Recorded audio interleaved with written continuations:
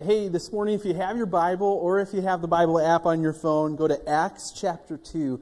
Acts chapter 2 is where we're going to be in today. We're continuing our sermon series that we started last week. I've entitled Be the Church. We're looking at different passages in God's Word that involve the church, involve what it looks like to be a part of the church, what it looks like to run the church, what the church should be involved with, what it should be focused on. And so today, we're going to take a look at what the first church looked like in Acts chapter 2. Acts chapter 2, we're going to start in verse 37. So follow along with me if you will. It's going to be on the screen behind me too if you don't have your Bible or your app open.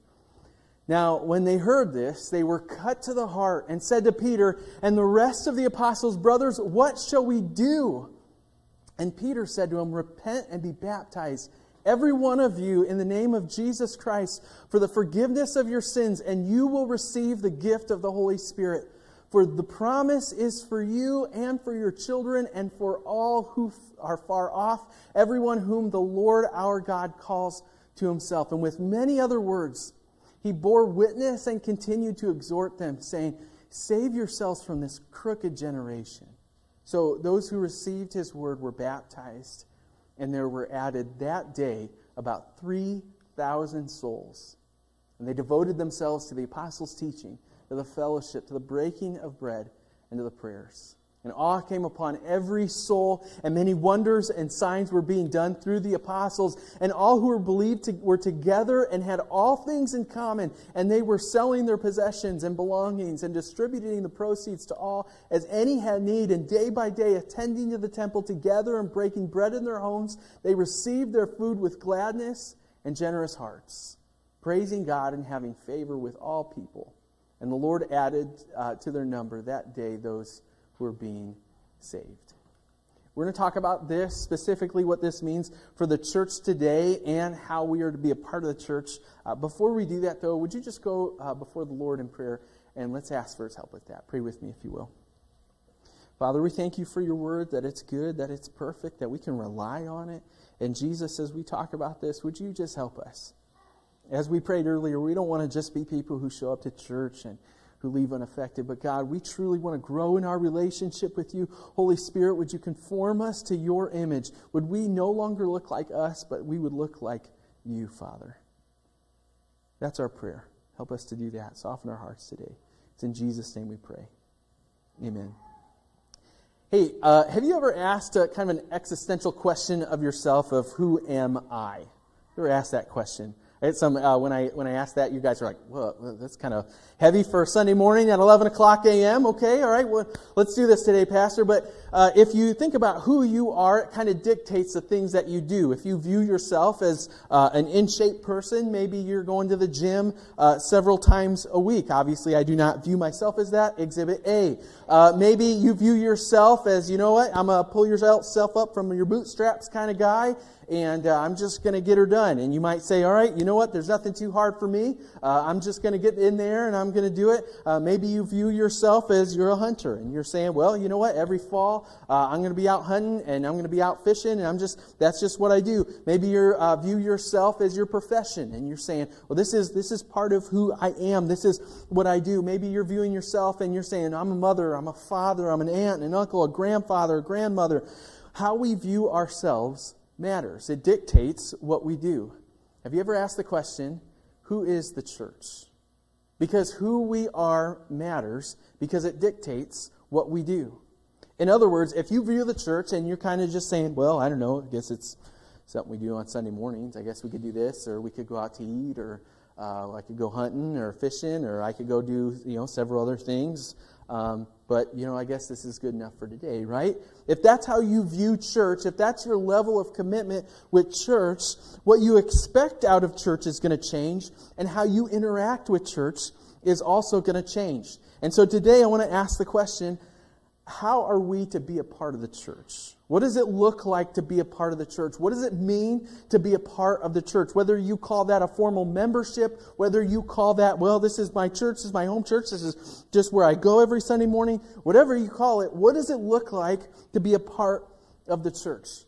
as we read earlier in Acts chapter 2, this is kind of a famous chapter. If you've been in church for any amount of time, you probably know this. This is the day of Pentecost. This is a festival that the Jewish people would have been into Jerusalem for. This is after Jesus has died on the cross. He's resurrected 3 days later. He spent some time with his disciples, and now he's ascended back up to heaven. And so the disciples are together, and they're kind of like, okay, what do we do now? Jesus had promised us that the Holy Spirit would come. We haven't really experienced that yet, so what are we doing? So they're together, and then the Holy Spirit comes, and He empowers them. And this is so cool because all the people that would have been around, they would have been from different countries. They would have spoken different languages. And so when the Holy Spirit comes down, He empowers all of the different disciples here to speak different languages. And now everyone who's in town that is out of town, they can now hear the gospel being spoken in their own native language. And at first, people think they're crazy. At first, earlier on in Acts chapter 2, we didn't read this, but Scripture is kind of funny sometimes, and sometimes I think we take it a little too seriously, and we kind of read things, and you're like, that's actually really, really funny. It's kind of a dry humor. That's kind of popular right now. If you watch sitcoms, have you ever noticed, this is kind of a sidetrack, but they're kind of like in the 90s in a sitcom, everybody would laugh. You'd hear the audience laughing. That's out. I don't know where it went, but it's gone, right? That's kind of sometimes how we view Scripture. Earlier on in Acts chapter 2, it's 9 in the morning, they're doing this, and people are like, are they drunk or something? What are they saying? And Peter, he literally stands up and he goes, dude, it's 9 in the morning. We're not drunk. It's kind of funny. And they're like, they don't even understand what's going on. The crowd doesn't understand. And then Peter gets it across to him. He starts preaching to them.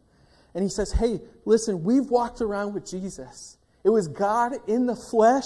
He taught us how to live. He lived a perfect life. And then He died a death that He didn't deserve. He died a horrific death for your sins, to pay the penalty for your sins so that you could be saved, so that you could have a relationship with God. Jesus did that for you. And then, and this is the part that we read in verses 37 through 40, He says, hey, listen, your job now is to respond to what God has done for you. Repent of your sins and now be baptized. And so they do. And it says that 3,000 people were added to the kingdom that day. 3,000 people. So at one point they had 12 disciples. At another point we find that there's 120 believers that have gathered. They've exploded. They went from 120 to over 3,000 people now. I mean, that's crazy. They at least have 3,120. I mean, I'm no mathematician, but I mean, that's what the numbers would add up to, right? And so that's a huge explosion of one day. I want to ask you a question. We don't even have 120 people in the room today. Could you imagine if 3,000 people just showed up? I mean, we wouldn't know what to do, right? We'd be like, well, I guess they're standing room only, right? I mean, let's go out to the gym and let's try and cram all these people in. Those of you who were here for our trunk or treat, you remember that this last fall? We have over 500 people from the community come in. And it was kind of like that. You're like, well, I guess we're sending somebody out to go buy more candy, right? I mean, this is a good problem to have. And in Acts chapter 2, they have a good problem here. They've got 3,000 people that are coming into the family of God. And then we get a glimpse of what the first church looks like and what those members of the first church did. And so what I want to do today is I want to look at this and say, okay, what are the concepts here that we see in Scripture? What did they do? And how can we do that as well? Because let's be honest, it's probably not practical for us to sell all of our houses and build a big subdivision together and live in a commune and drink all the same Kool-Aid together, right? I mean, that's probably not going to fit into our context. Like that worked for them. Remember, they were all out of town. They're selling everything and they're saying, hey, we're just going to live together. That's great. That's probably not practical for us, but we can take those concepts and we can apply them to our church today. So that's what I want to do today. I want to start by starting here in verse 42. This is a verse that we looked at last week as well, but I want to read it again to you. It says, they devoted themselves to the apostles' teaching and to the fellowship and to the breaking of bread and the prayers. That breaking of bread, that is a phrase that refers more than likely to the Lord's Supper, communion, that they're doing this together. And so last week we talked about these 4 aspects of church, right? That's a place of worship. It's a place to serve. It's a place for teaching. And we talked about all of these different aspects. Today, though, I want to focus on what it looks like for individuals. Not necessarily what is the church to do, because we talked about that last week, but what are church members to do? What does it look like to be a part of the church? I want to point this out to you. It says, they devoted themselves. You know, if you were to ask someone today about their church, you might hear someone say, and this wouldn't necessarily be wrong, but you might hear someone say, well, I go to that church down the road. I go here. And the problem is, sometimes that mentality can kind of sink into us. Because I go to Lowe's for some of my home improvement projects. But then I go to Menards for some other things because they're cheaper and better on some other things, right? And I have Ryobi tools, and those are sold exclusively at the Home Depot. If they would like to sponsor this, I gladly accept a check. But listen, we can have that mentality, right? And then what happens? Well, you know what? I bought a toilet from Lowe's the other day, and it was cracked. Can you believe that? I took it back, and they treated me horribly. I'm never going back there. And we can almost have this same experience, right, that we have with consumable goods with the church. That's not the picture that we get in Acts chapter 2. The picture that we get is they were devoted. The church is not a consumable good. It's not a place you go to on Sunday mornings. It is a place that you are a part of. And if you're going to be a part of the church, that means being wholeheartedly committed. That you're all in. Scripture goes on and on and on talking about this to say, hey, listen, church is not just something we show up to and, you know, it's good for a while until I don't like it, and then I go down the street because there's something better down the street. Oh, you know what? And then you know what? The worship music just wasn't my thing, so I'm going to go over to this other one. I'm friends with several pastors. And there's something that happens. South Bend's a little bit too big to experience this, but there's something that happens in like very small towns, and not super small towns, but maybe around like 5,000. Plymouth would be a good example of this. But there's something that happens in those small towns where a group of people will be at a church until something else happens. And so the same group will go to the other church. Well, you know what, the pastor at that one, you know what, he's just not doing so hot anymore. There's this younger, funny guy. We're going to go visit this one. Until that time, he's okay. I kind of got used to him. You know what, this other church has a great kids program. So we're all going to go over there. And listen, that's not a good example of being wholeheartedly committed. Again, that's treating church like a consumable good. And hear me out here. I do not want to prop up necessarily our church specifically, Hillside Missionary Church. I'm not here to do that at all. I'm here to say, that's between you and God which church you attend. There are several good churches in our community, but you need to go before the Lord and say, where would you have me, God? This isn't a preference-driven thing. This isn't this church had this really good thing, so I went to there for a while, and then I kind of like this, and then I don't know about that one, and then No. This is a prayerful decision where we say, God, what church would you have me be a part of? Ephesians 4:15 says this, rather, speaking in truth, in love, we are to grow up in every way into Him who is head into Christ, from whom the whole body, joined and held together by every joint with which it is equipped, when every part, look at that, every part is working properly, makes the body grow so that it builds itself up in love. Last week we talked about that the New Testament often uses this analogy of a body for the body of Christ, for the church today. That as many body parts make up a whole human body, so many people make up the church, and that we all have to be committed with that. The problem with this, though, is that sometimes, especially in our culture where we can kind of have this consumer mindset of church, is that sometimes we have whole parts of our body here that are still attached, but they're just not committed. They're not working. Could you imagine having a left hand, but it didn't do anything? You're like, you're going along and you're driving and you're like, what? you're trying to turn and you're trying to use your turn signal and it's just not working because it's not going anywhere. And that doesn't work. And sometimes the church today, you might be like, dude, this guy's goofy. What's going on with Pastor today?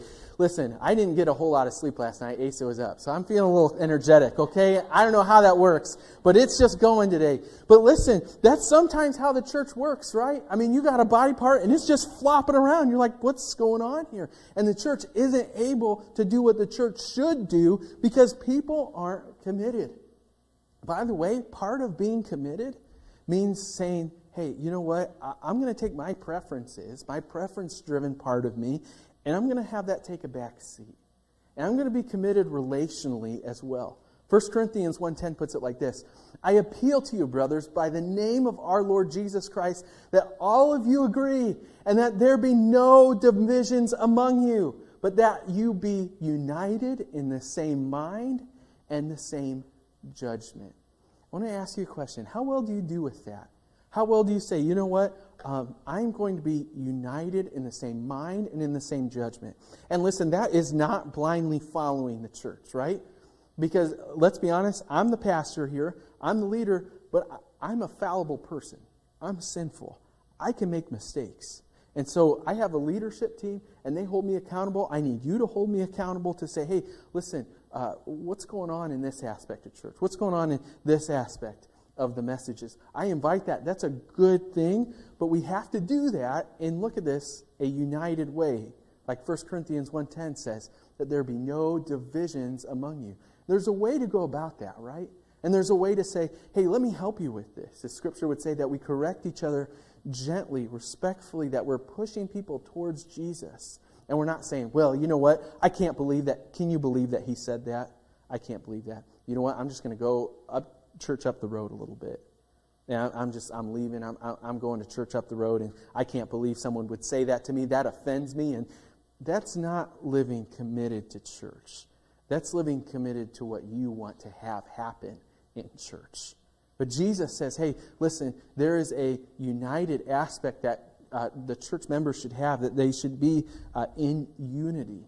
In fact, in John chapter 17, he prays this long prayer. He's up in the upper room with his disciples just before he will be betrayed, just before he'll go on the cross. This is part of his prayer as he prays to the Father. He says, I am no longer in the world, and they are in the world. And I am coming to you. Holy Father, keep them in your name, which you have given me, that they may be one, even as we are one.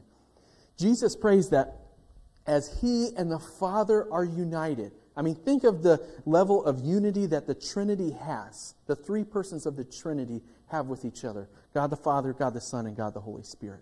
That's the ultimate level of unity here. Jesus says that level of unity, that is the same that I want believers to have with each other. That there be no divisions among each other. And guess what? That means that there's going to be certain passages of Scripture that certain Christians say, I believe it says this. And other Christians say, I believe it says that. And Jesus says, I want you to be united. Figure out how to live with each other. You're going to have to do it for eternity. Good luck, okay? Start right now. The job starts right now of being united. And that's all about being committed to the church. That we're wholeheartedly committed here, as it says in Acts chapter 2:42, that they devoted themselves to this. They're all in. They're committed. They're not preference-driven. They're not looking at church like a consumable good. I want to go back to Acts chapter 2 and point out two more things to you. Verse 44 says this, and all who believed were together and had all things in common. Verse 46 said, and day by day, attending to the temple together and the breaking of bread in their homes, they received their food with glad and generous hearts. I want you to think of this and kind of get the picture of what's going on in Acts chapter 2. They're all together, and they're spending literally every day together at some point. That they're not only going to the temple together, so there must be some type of service that they're going to, but they're also getting together in each other's homes. That they're inviting each other over and saying, hey, why don't you come over to dinner night? Why don't you come over to lunch? Why don't you come over for breakfast? Let's do this thing together. Let's live life intentionally, relationally together. Being a part of a church not only means being wholeheartedly committed, but it also means being intentionally relational. That we are looking at each other and saying, hey, you know what? I care about you. I care about you so much that I am going to invest into your life. I'm going to ask you how life's going. I'm going to invite you over. I'm going to have your whole family over, and I'm going to do more than just surface level conversations. The word that Scripture uses is fellowship. Many of you know the original Greek word to that is koinonia.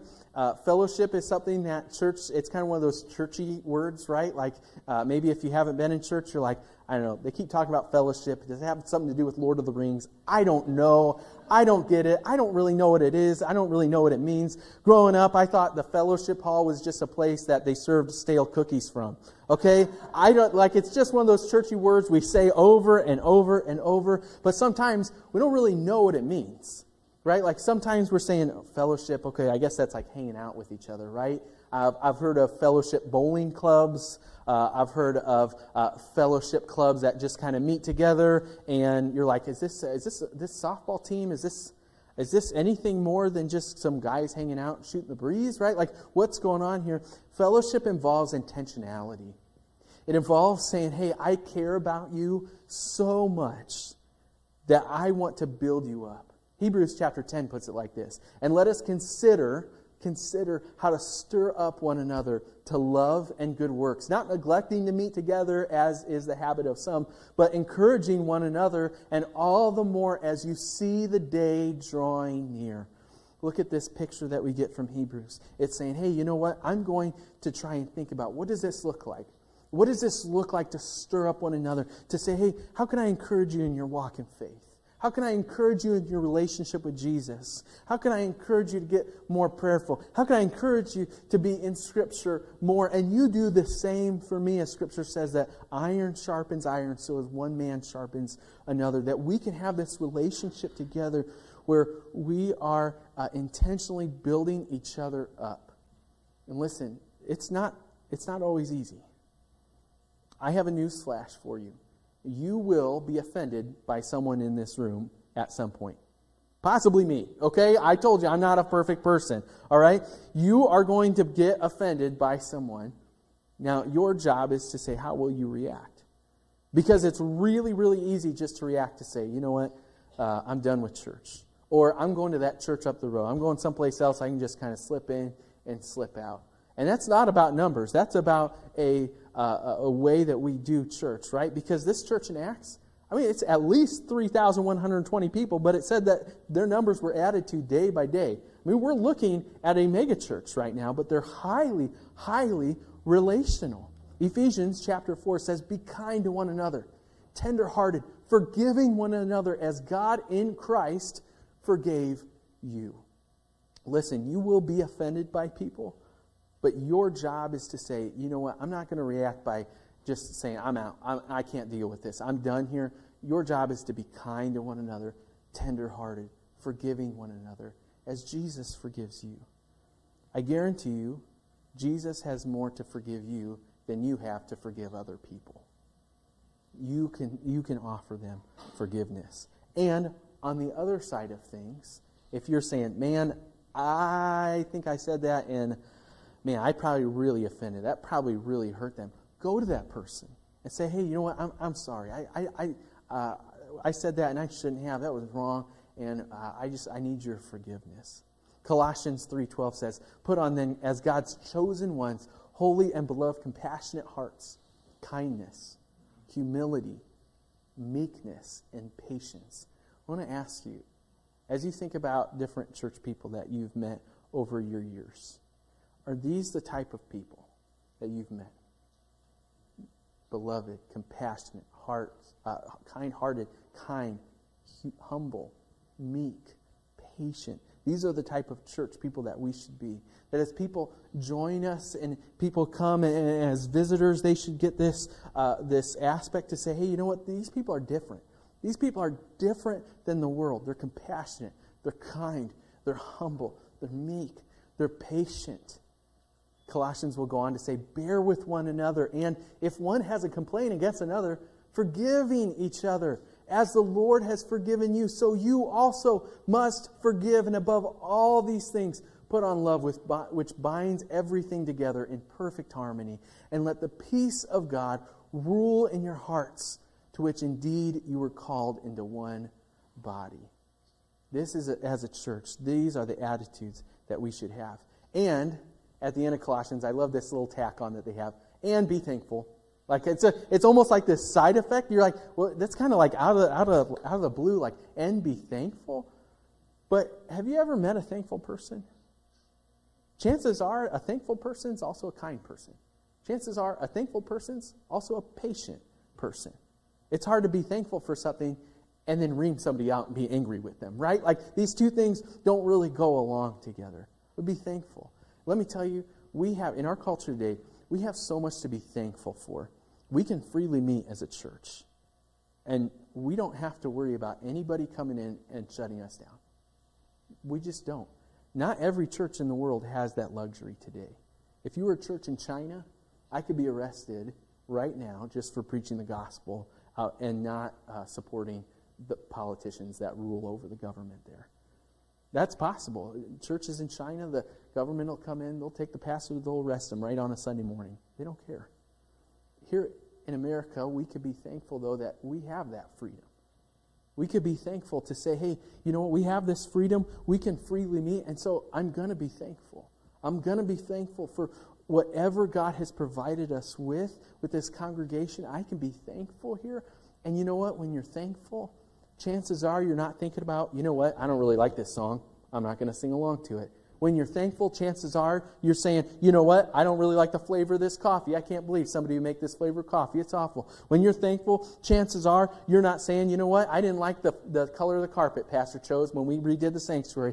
Can you believe he chose charcoal gray? This is awful. This looks dirty all the time. Can you believe it? By the way, these are not real comments that I've gotten, okay? So, please don't think that these are actual comments. These are just examples I'm thinking of in my head, but that could happen. You guys are awesome, and you guys would never do that. I know that. But these are the type of attitudes that we should have to say, hey, you know what? I'm thankful that we could just gather together, that we could worship Jesus together. So, we're wholeheartedly committed. We're intentionally relational. One more aspect I want to point out to you in Acts chapter 2 this morning before we run out of time. It says they were selling their possessions and belongings and distributing the proceeds to all as any had need. Part of being a part of the church means that your finances are invested into the church. Think about what they went through. That they were saying, hey, you know what? I'm going to sell my possessions, my belongings. Later on in Acts, we get examples of people who literally sold their land, sold their houses to go towards the church. This is difficult, but being part of a church means being financially invested. Now, before we go on any further, I just want to address the elephant in the room here. Nobody likes a pastor who talks about money, okay? I get that. Everyone's like, okay, here we go, pastor talking about money again. Oh, what is going on here? They probably need a new roof. They probably need a new parking lot. They probably need an addition on the building. Here we go. Let's start this campaign here. I just want to maybe clear any weird mindsets out. We're not raising money for anything specifically right now.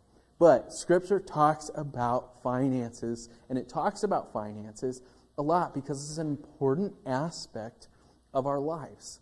In fact, I would venture to say if your finances are out of whack in your life, chances are something else is out of whack too. Maybe you're saying, you know what, my finances are out of whack because me and my spouse, we're just not on the same page about this, and we just can't do this. Or maybe my finances are out of whack because, man, I messed up at a job, and you know what, I can't hold one down because I can't get there on time. Or maybe my finances are out of whack because I don't have any self-control, and I like to go through Taco Bell a lot, okay? That would take a lot of Taco Bell to get your finances out of whack. But listen, when your finances aren't in order, chances are there's something else out of order as well in your life. That this can be a symptom of something going on that's deeper. And so Scripture over and over and over will bring up this aspect to say, hey, listen, your finances, you have to be a good steward of what God has given to you. The Old Testament example that we would call the tithe, the Old Testament example we would get from that is 10% of your income would go towards the church. Today, I would point you to 2 Corinthians chapter 9. If you're asking the question, What does it look like to be financially invested? Give me a number. Give me how much I need to give to the church. I would say this, 2 Corinthians chapter 9. The point is this, Paul would say, whoever sows sparingly will also reap sparingly. Whoever sows bountifully will also reap bountifully. Each one must give as he has decided in his heart, not reluctantly or under compulsion, for God loves a cheerful giver. And God is able to make all grace abound to you, so that having all sufficiency in all things at all times, you may abound in every good work. What's a good number? That's in between you and God. You talk to God about that. You decide that prayerfully in your heart. But don't be a reluctant giver, as Scripture would say, right? In other words, if you're writing that check, or you're punching the number in online, or you're handing over the cash, you're putting it in the envelope, and you're writing the number down, and you're saying, man, this just hurts. Like, I don't want to give the money, but I guess I have to because that's what I should do as a Christian. Listen, that's not the attitude that God says to have. God says, no, freely give. And look at this. God's able to make all grace abound to you, so that having all sufficiency in all things at all times, you may abound in every good work. Here at Hillside, we try to be as transparent as humanly possible. If you ever want to see our numbers, please ask. We always publish them at our annual meeting. That just passed, so if you missed that and you want to see the numbers, if you want to know how much I make, that's all open. We would love to share that with you, because we believe we are doing our absolute best to be the best stewards with what God has given us that we possibly can be. Like Proverbs chapter 3, verse 9 would say, honor the Lord with your wealth and with the first fruits of all your produce. That this is important, that you honor God with your money. Acts chapter 20 would say, put it like this: in all things I have shown you that by working hard in this way, we must help the weak and remember the words of the Lord Jesus, how He Himself said, it is more blessed to give than to receive. Being a part of church looks like this: being wholeheartedly committed, being intentionally relational, and being financially invested. Those are the concepts that we get from Acts chapter 2 from the first church. So let me ask you a question as we close this morning. Where are you with these things? As you consider these things, as you pray about these things, what we're going to have for you? Are you committed? Is church just something you show up to? Is it like a consumable good for you? Or is it something that you're committed to? Are you intentionally relational? Or is it, well, I sneak in, I sit in the same spot every time, and I try to sneak out as quickly as possible so I don't have to talk to anyone? Listen, even introverts, your job is still to be intentionally relational with people. You might only have the capacity to be intentionally relational with a couple of people. That's okay. We all have different capacities in our life. Some of you are social butterflies. My wife is one of these people. I don't know how she has so many friends. I'm like, I can't even keep all track together. I have like 2 or 3 friends, okay? Like, that's just my capacity. I'm more introverted. That's okay. God made you like that, but your job either way is to be intentionally relational and financially invested into a church.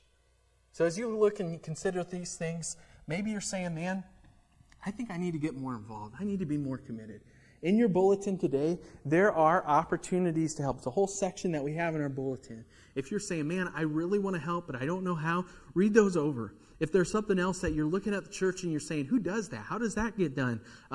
Do we need some help with that? Because that's really not going well, right? Please come and talk to me. My number, I'm going to put it on the screen. It's also on the back of your bulletin, though. If you would like to get involved, here's what I want you to do. Take out your phone. Yes, I'm inviting you to take your phone out right now. Shoot me a text. I'm not going to get back with you today, but I'll get back with you this week. We would love for you to get more involved. If you're saying, man, I would like to go help out with this. I would like to be involved with this. We have so many opportunities. It is ridiculous. I look around here all the time and I say, I need a person for that. I need a person to do this. I need a person to do that. If I had 5 extra people, we could be doing this. We have so many things that we could be doing as a church. Maybe it looks like for you getting more involved. Maybe it looks like for you taking that next step to say, you know what, I'm really committing. I'm going to become a member. Because of that, we are offering a membership class this spring. If you have at all any interest in that, text me that you would like to become a member or that you have interest in that. Text me right now so that you don't forget, so that down the road you might it gets to this week and the enemy might wear down on you. Go, oh, God really didn't want you doing that. God really doesn't want you. No, do it now if God's putting that on your heart. And membership is one of those things that you might say, oh, that's kind of scary. Am I like committed for life? Do I have to sign something in blood or something? Hey, listen, it's not weird. It's just you saying formally, hey, I want to be a part of you and you're a part of me and I'm all in. I'm committed. Maybe for you, it's looking like, man, I need to get a hold of my finances. And it's making a budget which would include regularly giving. By the way, if you're like, man, I don't do the whole check thing. I don't even have any physical money. That's okay. We have online giving as well. And you can actually set that to just be automatically withdrawn, just like a normal bill, weekly or monthly, however you do your finances. You can get that set up so that you can automatically withdraw that. Maybe for you, you're saying, man, you know what? I've got those things, but I really need to work on this relational aspect. I'm down to earth here. I'm business oriented. I'm a task oriented. I want to do one thing after another. And man, I just don't make enough room for people in my life. And I really need to be intentionally relational. Maybe as simple as inviting someone over for dinner to your house. Or maybe you're saying, man, I'm a horrible cook, so would you go to Taco Bell with lunch? I don't know why I'm obsessed with Taco Bell today, but you're saying, hey, would you go to Taco Bell with me and go grab lunch with me after church, and let's just talk, and how can I learn more about you? How can I help you? How can we help each other in our walk with Christ? Maybe for you, you're saying, man, I need kind of a next level of intentional relationships. We call these small groups. I have good news for you. We're starting a new study in Tammy and I small group. We'd love for you to be part of it. If you want to be a part of that, just text me. And we meet online most times, and we meet in person every once in a while. So it's really easy. Tammy and I have kids. It's difficult. If you got kids, I get that. That's why we meet after the kids go to bed. 8:30 is our time every other Tuesday, and we get together and we just chat about life. And we talk about our relationship with Jesus. What's that next step for you? What's that look like? What's it look like to be more wholeheartedly committed? What's it look like to be more intentionally relational? What's it look like to be more financially invested into Hillside? What's that look like for you? Because as we talked about last week, remember, you need the church, and the church needs you. It's part of the way God set up living our lives as Christians. It's being a part of a church. And it's being all in. What's it look like for you to be all in? I can't tell you what that looks like in your life. You have to pray about that. Here's my challenge for you. Spend some time in prayer. Spend some time in prayer, maybe later today or this week sometime. And just say, God, what would you have for me? What would you have for me here? Because Jesus didn't die for us just to show up to church and treat it like some consumable good. Jesus didn't die on the cross for us and set the system up for us so we could just church hop from church to church to church to church to church. Or to treat church like it's just something else that we could be doing on a Sunday. The conversation in your house on Saturday night should not look like, are we going to church tomorrow?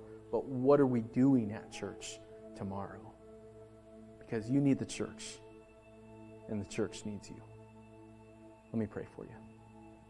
Father, we thank you so much for everything you've done for us, and we thank you for the system that you've given us, that you haven't left us alone. You've given us a community of people to surround ourselves with, to help each other, to say, hey, I'm here for you when you need it. I'm here for you to help you with your relationship with Jesus. I'm here for you. I'm here to use my gifts to serve. I'm all in. Jesus, we thank you for this picture that we get in your word in Acts chapter 2. That we get of the first church being all in. God, would you lay on our hearts? Would you convict us? Would you lay on our hearts what it looks like for us to be all in?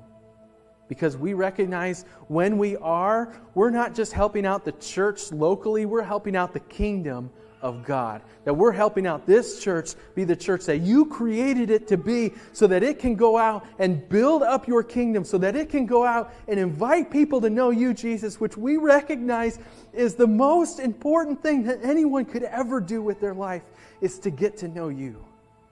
Jesus, help us to be all in. And we trust that when we do, our relationship with you will grow. And that we'll be better because of it. Jesus, we loved you because you first loved us. Help us to be committed. Help us to be all in. It's in your precious, life-changing name we pray. Amen. Hey, church, I love you. Have a great week. We'll see you next Sunday.